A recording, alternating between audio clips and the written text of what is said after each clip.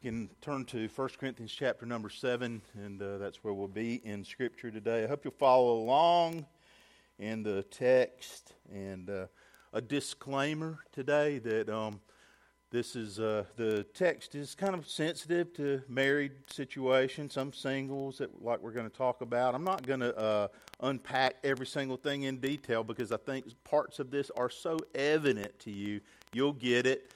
And I'm going to talk about some generalities that go along with some of the truths that the passage is going to communicate to us about marriage. I stole the title from a guy named Robert Anderson. I'm going to quote him in the message, but he talked about, people are always talking about having grounds for divorce. He says what we really need are grounds for marriage. And I think in this passage, we'll see that the Bible outlines, what are the grounds for marriage. 1 Corinthians 7, beginning with verse number 1. Now concerning the things of which you wrote to me, it is good for a man not to touch a woman. Notice something about that, because when you see the colon, you see that colon, nevertheless, go back one there. Here you go. Now concerning the things of which you wrote to me, colon, then he's given what they wrote to him about. So it would be in, not parentheses, quotations in the text, if that was the way. And maybe it is in your Bible, but that's certainly what he's doing. He is saying, you wrote to me about this question.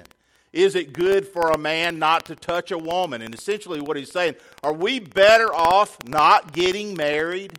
Because of if you've been paying attention for weeks in Corinth, we've touched on the idea that in their culture it was sex saturated.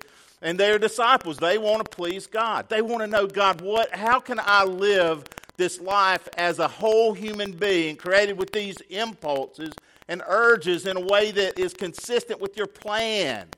That's the question behind this. And so in that first verse, that's what you're seeing, is him answering a question that they had written to him about. Verse 2, nevertheless, because of sexual immorality, let each man have his own wife, and let each woman have her own husband. Let the husband render to his wife the affection due her, and likewise also the wife to her husband. The wife does not have authority over her own body, but the husband does. And likewise the husband does not have authority over his own body, but the wife does. Do not deprive one another, except with consent for a time, that you may give yourselves to fasting and prayer, and come together again, so that Satan does not tempt you because of your lack of self-control. For I say this as a concession, not as a commandment. And he's segue and transitioning. For I wish that all men were even as I myself. But each one has his own gift from God, one in this manner and another in that. But I say to the unmarried and to the widows, it is good for them if they remain, even as I am. That is single. That's what he's implying. But if they cannot exercise self-control, let them marry, for it is better to marry than to burn with passion. Now to the married I command, yet not I, but the Lord, a wife is not to depart from her husband. But even if she does depart, let her remain unmarried, or be reconciled to her husband. And a husband is not to divorce his wife. But to the rest I, not the Lord, say. Why does he say that? Here's why. Don't be confused. Jesus spoke specifically and plainly to some things. And one of the things that he spoke specifically to is what he had just said about the nature of the marriage covenant and its commitment. But what he's saying now is we're venturing onto terrain about which Jesus really didn't say anything. However, we know as we read the Bible that Paul is speaking, as it turned out, now thousands of years later, under the inspiration of the Holy Spirit himself. But what he's saying is when Jesus was on earth, he did not directly speak to the thing I'm about to say to you. So he says, but to the rest, I, not the Lord, say, if any brother has a wife who does not believe and she is willing to live with him, let him not divorce her. And a woman who has a husband who does not believe, if he's willing to live with her, let her not divorce him. For the unbelieving husband is sanctified by the wife, and the unbelieving wife is sanctified by the husband. Otherwise your children would be unclean, but now they are holy. But if the unbeliever departs, let him depart. A brother or a sister is not under bondage in such cases. but God has called us to peace. For how do you know, O wife, whether you will save your husband? Or how do you know, O husband, whether you will save your wife? Let's pray.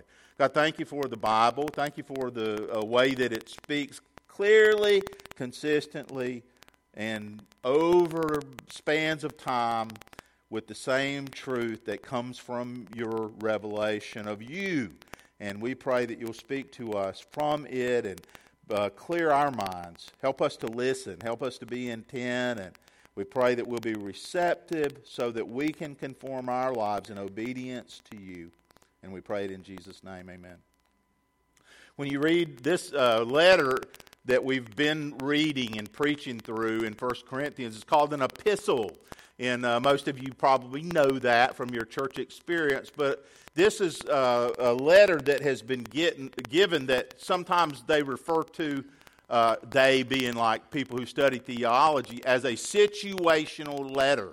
The reason it is called that is because of passages like this where they've asked a specific question that he's answering, and he's giving them God's perspective. So 1 Corinthians is a situational letter. It has a particular context.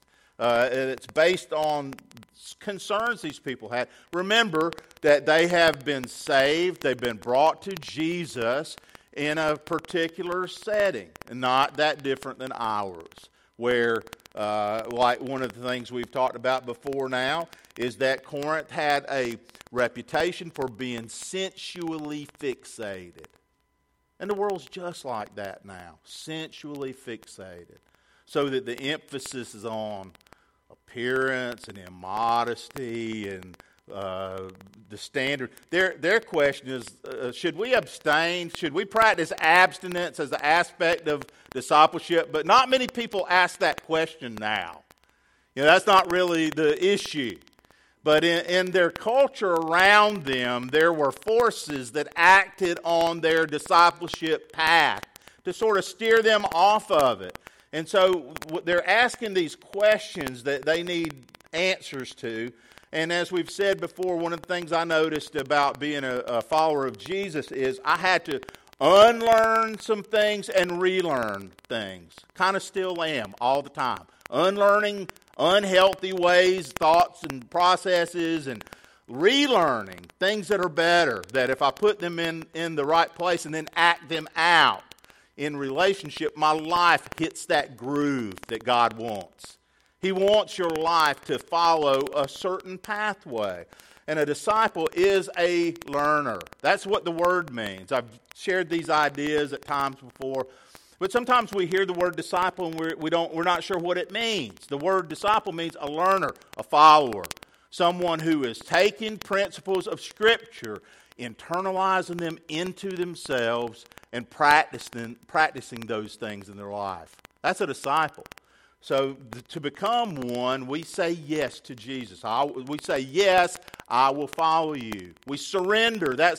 We've said that before. The beginning of this pathway is surrender, repentance, and faith.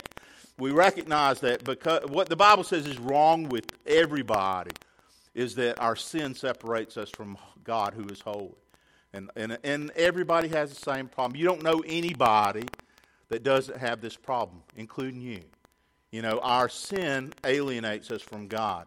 And the Bible says that because God loved us so much, He didn't abandon us to our failure. He came to us and He died on a cross for us. The sinless person, listen, this is Christianity. The sinless person took the place of the sinful people.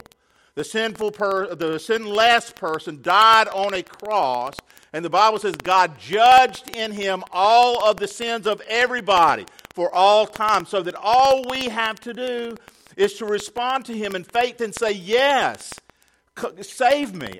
Whoever calls on the name of the Lord will be saved. So we cry out to Him in our desperation and our need, and we ask Him to save us, and guess what He does? He saves us, because anyone who calls on the name of the Lord, the Bible does not say might be or could be, says will be saved. So we cry out to Him and He rescues us, and He begins to put our life into a different pathway. And So that's what I was saying earlier. You know, when I came to faith in Christ, 24-year-old young man, not too long before Frankie and I got married, and we started out in church. You know, our life was grounded in worship and witness, and we were trying to follow Jesus, and we were trying to put off that old identity and put on a new identity, and that's discipleship. And they ask questions of Paul, and he answers their questions. And one thing I was thinking about in preparing is that being willing to ask questions is a healthy posture for people. It took me a long time to be willing to admit I don't know everything. There's lots of things I do not know. And I think if you can start doing this, the earlier you can do this in your life, the better off you will be. That is to be able to acknowledge I don't know everything. There are other people out there who have lived longer than me, and maybe they've lived better than me. And if I can listen to people like that, my life can be helped. But if I'm stubborn, you know, if I always think I have the answers, then there's no hope for me. The only hope for any of us is to be humble, to be open, to say, I just haven't lived through this yet. I don't know. I'm inexperienced in that respect. So they ask questions, and then the Apostle Paul answers them under the inspiration of the Holy Spirit. And so this question that's been extended shows us again we've got to keep putting off the baggage that belongs to the culture and not to Christ. And so the question is it good then for a man not to touch a woman or have a wife? That's the question in the passage. In answering it, the Bible provides helpful ideas about marriage and singleness. Marriage and singleness. So we're going to see that in this message today. Here's a caution to you. This passage does not answer every issue that the Bible raises about marriage. Some of them are touched on, but not all of them, and that will be clear. So the text will challenge you and me to live out God's will for our life in our marriage or in our singleness. So nobody's left out. In our marriage or in our singleness. So here's the first idea in the passage we can see is that marriage is an anchor against excess. That was their problem, excess. That they indulged in unhealthy ways so that their life around this issue of intimacy was out of balance. All around them were problems that related to intimacy in relationships. And so they have to know, what does God want for me? How should I live so that God is honored in my relationships, in my intimacy? Is it better to remain unmarried, they ask? Is it better just to abstain altogether from relationships that might eventually become intimate? If you're familiar with the first century culture, particularly in Israel, there was a group there called the Essenes, Essenes, who practiced asceticism, which may not be a familiar idea, but basically it was that they cloistered themselves into these very serious, severe, spiritually disciplined communities, and they practiced hardship as a way of life and self-denial as a way of life. And they said if the kingdom of God is imminent, which is a truth that has been true since Jesus was ascended up into heaven, is that we are in the kingdom of God. We live in the midst of it, and there's nothing preventing Jesus from returning at any time. He can return at any time. He may return before we finish this job over here. You know, he may. Because the Bible says that in the same manner that he ascended up into heaven, he will one day return in like manner. He's coming back. There's nothing to prevent that. We live right in the middle of the kingdom age, a time where Jesus has already ascended, and we live with an expectation and a hope, by the way, right? I hope he comes and interrupts this life. If he did it this afternoon, that would be just fine for me. It would be fine for everybody. It would be fine with me. If he came this afternoon and disrupted society and made a whole new world, made everything new. And he's going to do that. But there were people who said his return is imminent. It could happen at any time. We're going to put off the whole idea of marriage. We're not going to get married. We're going to live this life of self-denial. They said, Paul, is that what we should do? And here's his answer to them in a nutshell. If it were not for the fact that there is a propensity in you to misuse relationships or not to have the ability. Not everybody is gifted to be celibate. He says some people can live a single life of celibacy, but not everybody. So the best thing for most of you is that you need to find yourself a spouse. Find yourself a husband or find yourself a wife. And that's his answer to them. So this passage, when I read it, I thought if I read it alone and I didn't know anything else that the Bible said about marriage, I would come away thinking that the sole purpose of marriage is to stave off lust. That's what I'd think. That there's no other reason for marriage except for that. That's why it's important to know that the Bible does say more than that. You know, that it's an aspect, because it says so right here, of why we get married. Is because it gives a place that pleases and honors God for the expression of intimacy. That's what the Bible is teaching us here. But it's not the only place that the Bible speaks about marriage. In fact, it talks about marriage in Hebrews. It talks about marriage in the book of Ephesians, chapter 4 particularly. And here are some of the things that the Bible teaches about why people get married. Partly, when we look at this, we know that it talks about it the way it does because of you remember what we said before, now abide these three, context, context, and context, and the greatest of these is context. So their unique context is that their culture around them is working on their discipleship in an unhealthy way. And so he narrows it into this conversation because of what he has been asked and given a reply to them. But when we think about what the Bible says in a big picture about marriage, we see that marriage is about partnership. It's not just to stave off lust. It's about partnership. You have a companion. You have someone in your life who you alleviate their loneliness, and they alleviate your loneliness. That's part of what marriage is, a partnership, companionship. Someone that you're able to live together with that person and it honor the Lord, and you work out that need that we have. We do have a need for companionship. When you read the Bible, it's very clear that one of God's purposes in marriage is to multiply the human family. What did he tell those first people? He says to multiply, be fruitful.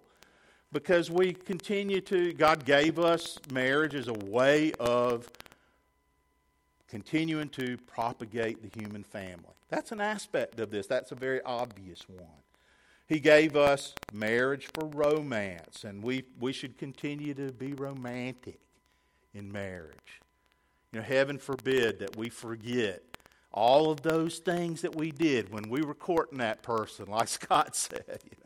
We're pursuing that partner. Those things that we were doing when we were pursuing that person, we should continue to do after we're married to that person. We shouldn't forget that marriage is a place where we practice romantic love.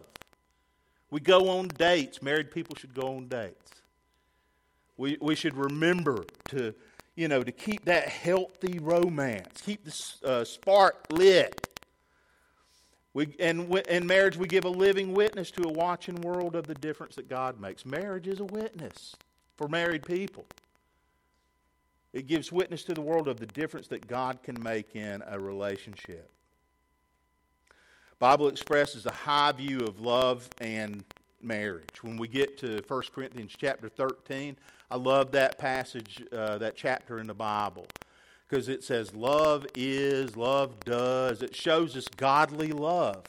And if we understand what it says, it becomes the standard for our behavior in our marriage. It shows us how to relate to the person that God gave us in a way that nurtures them. And that's another aspect of marriage, is my life is knit to my wife to nurture her. to nurture and to build her up and to help her faith to be meaningful. If you're married, that's part of your marriage connection. God gave you that person to nurture them, to help them to be healthy and growing. When we read the Bible in 1 Corinthians chapter 13, it shows us the markers, of how we are to bless the person that God gave us. And so I'm looking forward to, getting to that. It's beautiful. Marriage prescribes that a man would honor his wife. The man is to honor his wife. He's to nurture his wife. And the Bible says that he is to understand his wife. Live together with her, the Bible says, with understanding. A lot of men would say, well, that's the task for me, I mean, it's like, because a woman is, God made her and gave her the way she is. And most men would say, that is a hard thing for me to do, to understand. But it's commanded, and so my work in my marriage is to understand, to live together with her with understanding. To say, God made her this way. If I'm going to honor God, my job is to understand her. That requires communication, conversation, deliberate behavior, being willing to listen and to try to understand and learn and always continuing to grow. So, somebody said that the home is the church in miniature. The home is the church in miniature. And one of the things that says is our lives in marriage are giving us the perfect context for working out our love for Jesus with the person who is closest to us. If we understand marriage properly, there's nobody that's in line before our spouse. God, obviously, but no human is in line before your spouse. Your spouse is the person God gave you more than anybody, more than your children. As much as you will love your children, God gave you your spouse to love first and foremost and most closely. And so that person is the person with whom you have the opportunity to flesh out your love for Jesus most closely. The Bible, when it talks about marriage, one of the things that it shows us is that godly love is in the will much more than it's in the emotions. I used to think when I thought about that, it's more, only maybe in the will, but that's not true. It is in your emotions because we're emotional people. But I think when we understand godly love, it's deliberate decisions and behaviors that over and over again are going to help us to fan the flame of our love for one another. It's the will. I have decided, I've committed to a certain pathway in life that goes with this person. I'm going forward with that, with my spouse. I committed, I promised. Have you ever noticed what marriage ceremonies are like? I mean, now they have all kind of funky things, but, jars of sand or I don't know, all the stuff people do. But part of it is a covenant, right? You pledge your vows to each other. Sometimes people write their vows, that's okay, as long as they, I'd want them to match the idea of marriage in the Bible. But we stood up before witnesses.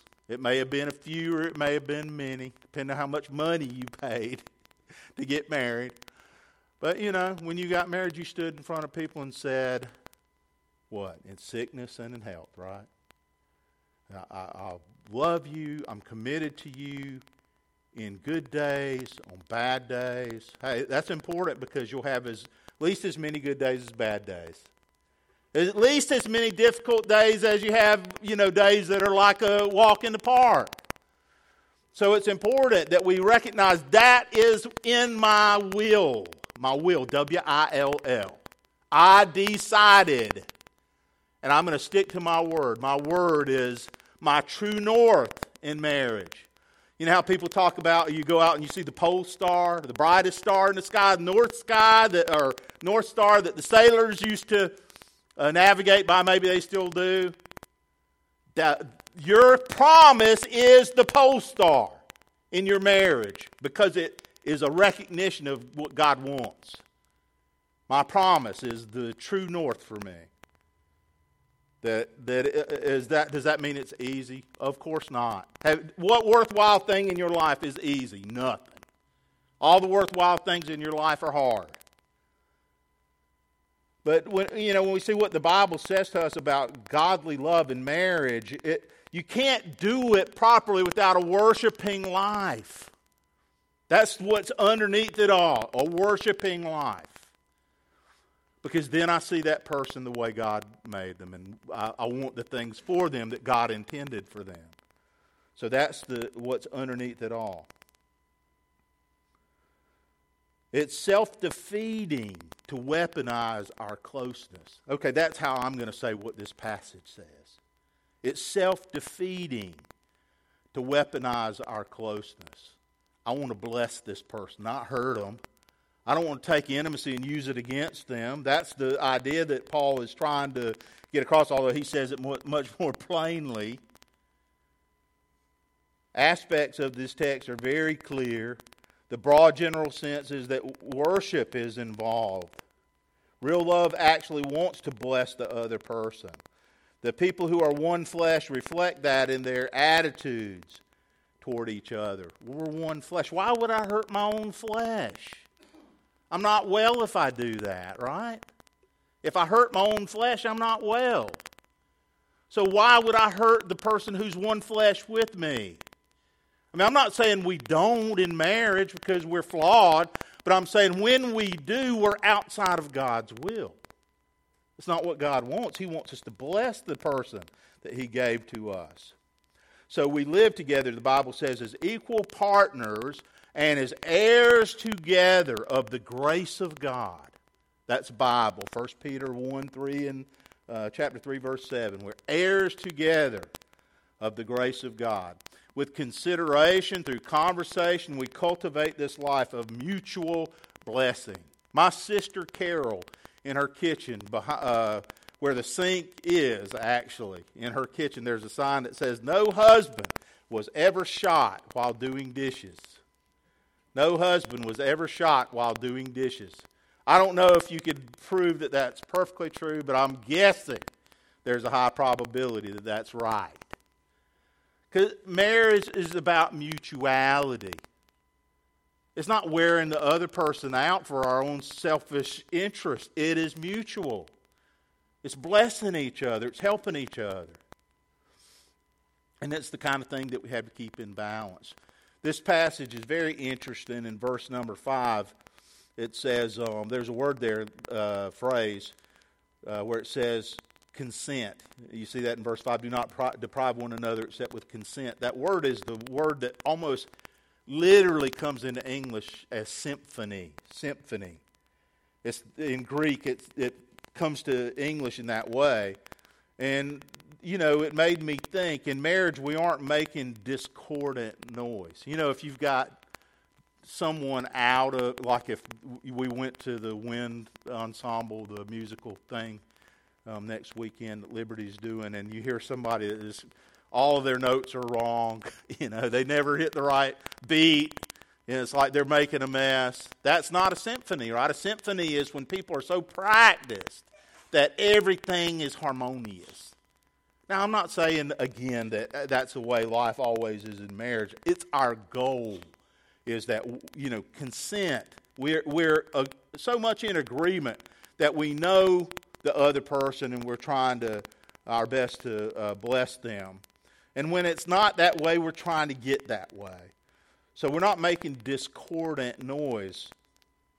And then the Bible segues here when it, as it describes, okay, some people experience life differently than this. So that's look at the scripture here, verse number 6. But I say this as a concession, not as a commandment. And this is the segue, because now he's going to start talking about singleness. So marriage, secondly, is not God's plan for everyone. Marriage is not God's plan for everyone. So if a person is single, lifelong, there are people who are lifelong singles who are living out God's plan for them.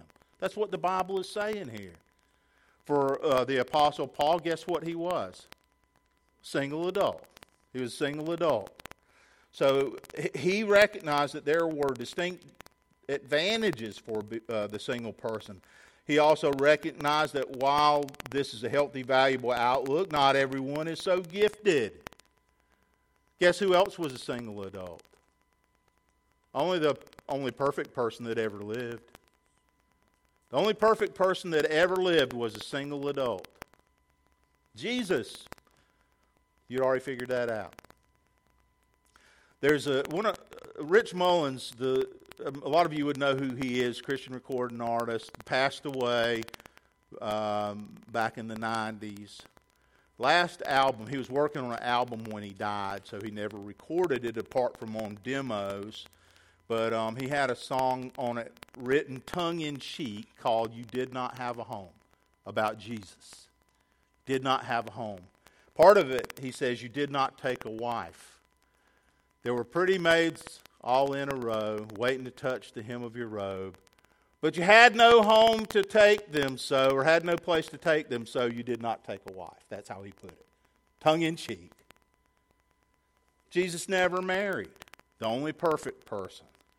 So, there are people for whom God's will is singleness as an aspect of their obedience to Christ. They are not less than. Paul said, I wish you all were single, and that your life would be less complicated and more focused on the gospel and on the kingdom. So I wish all you people were single. What an army, for Christ we would have, I think is what he was saying. Because anybody that's married knows that there are obligations. Healthy ones that, we've already seen are in God's purpose. So here's something interesting to me. We have to be willing to live in the tensions of Scripture. We have to be willing to live in the paradoxes of Scripture. But here's why I say that. Because the same Bible that has Paul saying, I wish everybody was single like me, also says marriage is honorable among all and the bed is undefiled in the book of Hebrews. Isn't that interesting? I wish you were all single. Marriage is honorable among all and the bed is undefiled.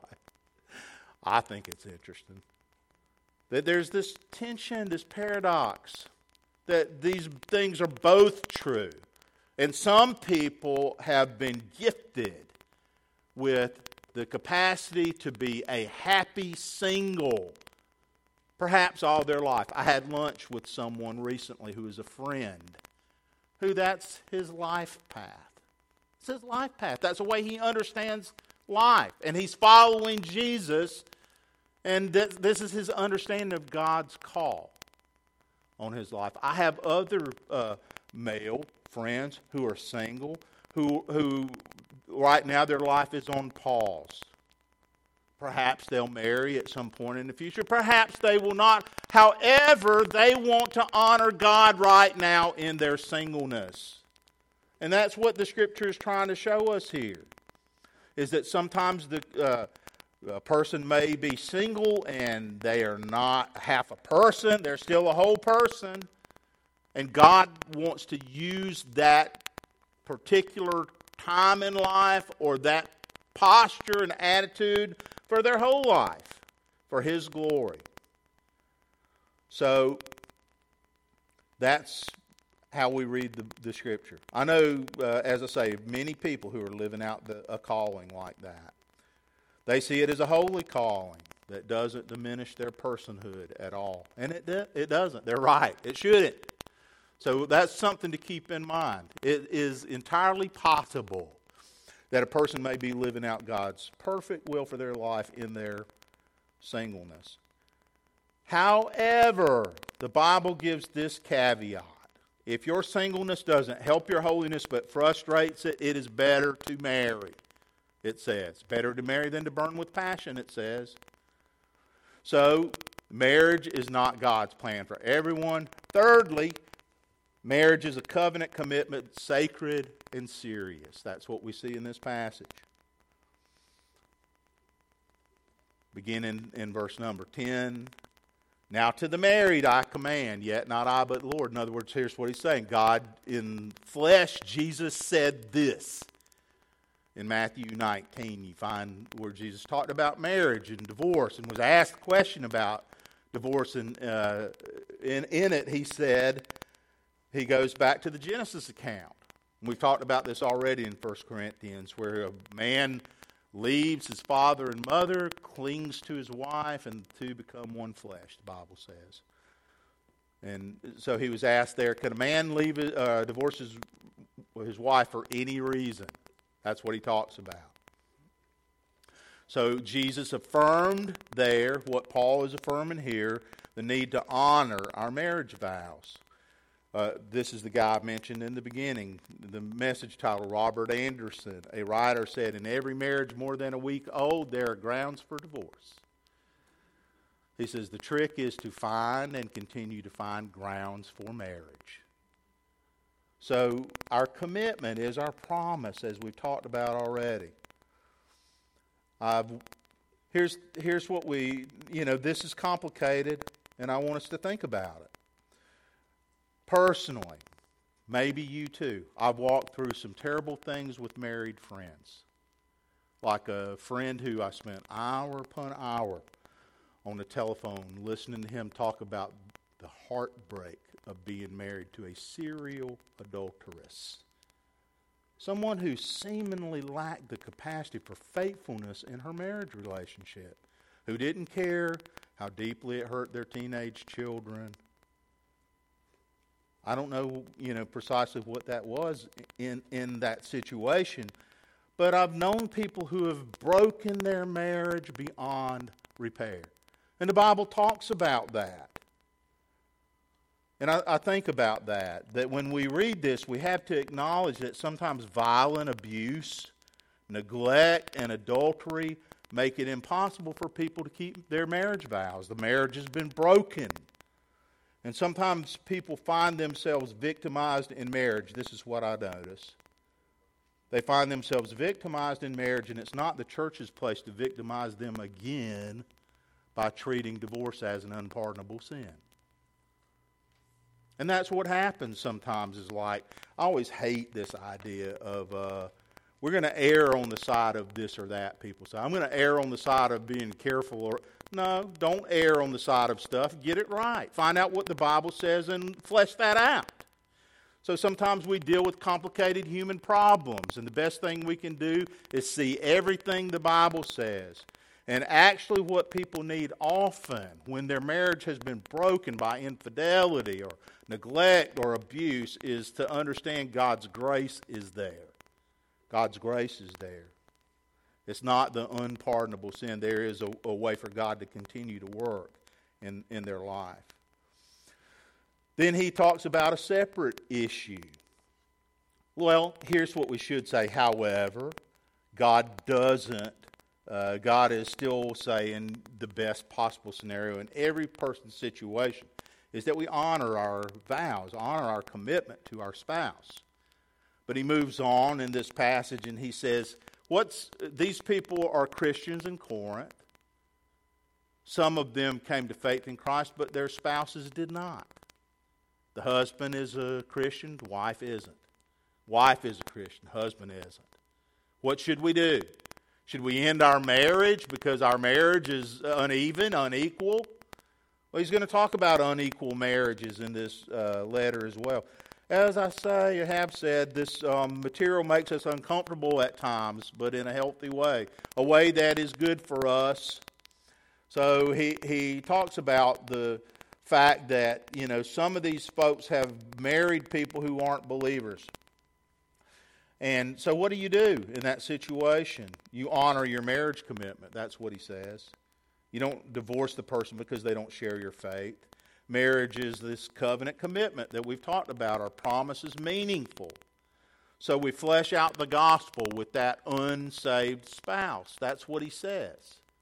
You keep living the gospel out. In 1 Peter, it talks about that. Wives, it says, you live your life, you live your faith before your husband so that without you saying a word, they see your godliness. And because they see your godliness, it is the gospel to them, he says. That's the answer that the Scripture gives in this particular situation that's being talked through.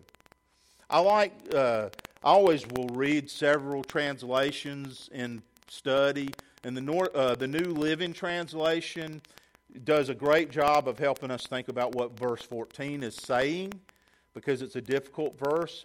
For the believing wife brings holiness. Listen to what it says. The believing wife brings holiness to her marriage, and the believing husband brings holiness to his marriage. Otherwise, your children would not be holy, but now they are holy.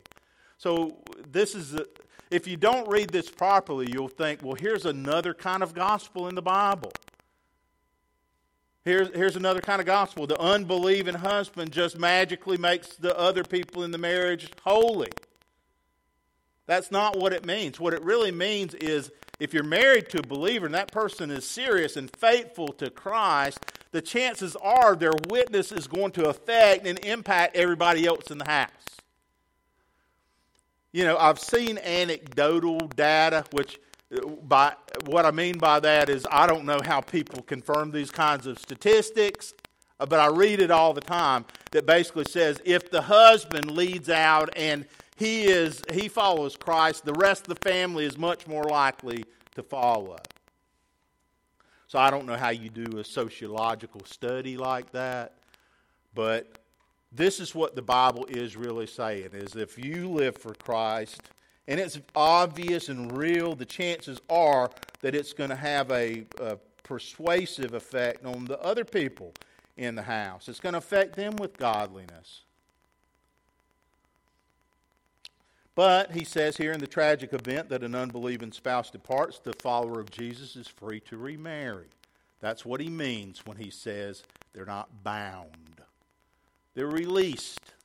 If that person abandons, departs, and won't be reconciled, the Bible says they're not bound. They're free to remarry. Verse 16 in this passage says, you never know. This is paraphrase, but I like it. I think it gives the best sense based on everything we know about the Bible. Verse 16, in the New King James Version I've been reading from, it says, how do you know, O wife, whether you'll save your husband? That's not a really clear question to me. How do you know, O husband, whether you'll save your wife? It could go either way. I like how it's paraphrased in the Message. You never know, wife, the way you handled this might bring your husband not only back to you, but to God. You never know, husband, the way you handled this might bring your wife not only back to you, but to God. That is a paraphrase, which means this person has taken it and put it into their own thoughts. It's not a direct translation of Scripture. However, given the tone of the Bible and the fact that the Bible is redemptive, I think it's a safe way to interpret what's being said here. Stick with your marriage. Keep working at it. Because the possibility is that person, through the life that you lead, is going to be impacted. So stick with it. I think that's exactly what it's trying to communicate to us. I had somebody tell me this week that they thought my job was more important than their job. They said, I think what you do means so much more. And I completely disagreed with that person who was in sales. Because I think the reality is all work is honorable. And you take the you that you are to the situation where you are, and you have the capacity to be a witness for Christ wherever you go. And if we think about that, we take our life as witnesses to all kinds of places, and a very important place that we take our life as witnesses is into our homes. We take our life as witnesses into our homes. And the home is the church in miniature, where we're working through our faith and discipleship with the person, if we're married, who is most important to us, more than anybody else in the world that's a human being. Marriage reflects God's plan in many ways, but as we've seen, so does singleness for a person. That's God's call, and His sustaining power for them is in their singleness. But whatever our condition or commitment, we need Jesus at the center of it. If it's going to work, if you're married or single, it doesn't matter. You need Jesus at the center of it. To anchor, to hold everything together. I love that verse in Hebrews that says, we have this hope as an anchor to our soul, both sure and steadfast. I was thinking about that this week, that Jesus, and the hope that comes through Him, is the anchor to my soul. An anchor doesn't drag me down. It keeps me from drifting away. That's what Jesus does. He keeps you from drifting away.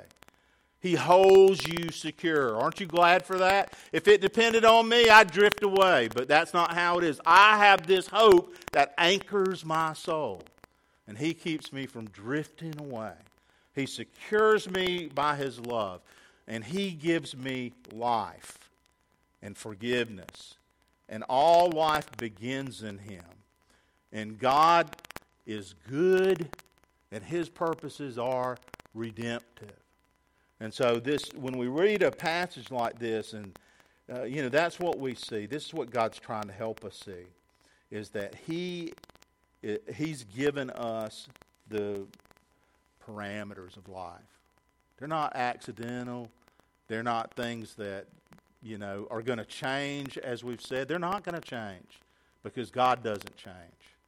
And so He gives us these insights so that we know how to live. We know how to bless. And we know where our hope and our security is.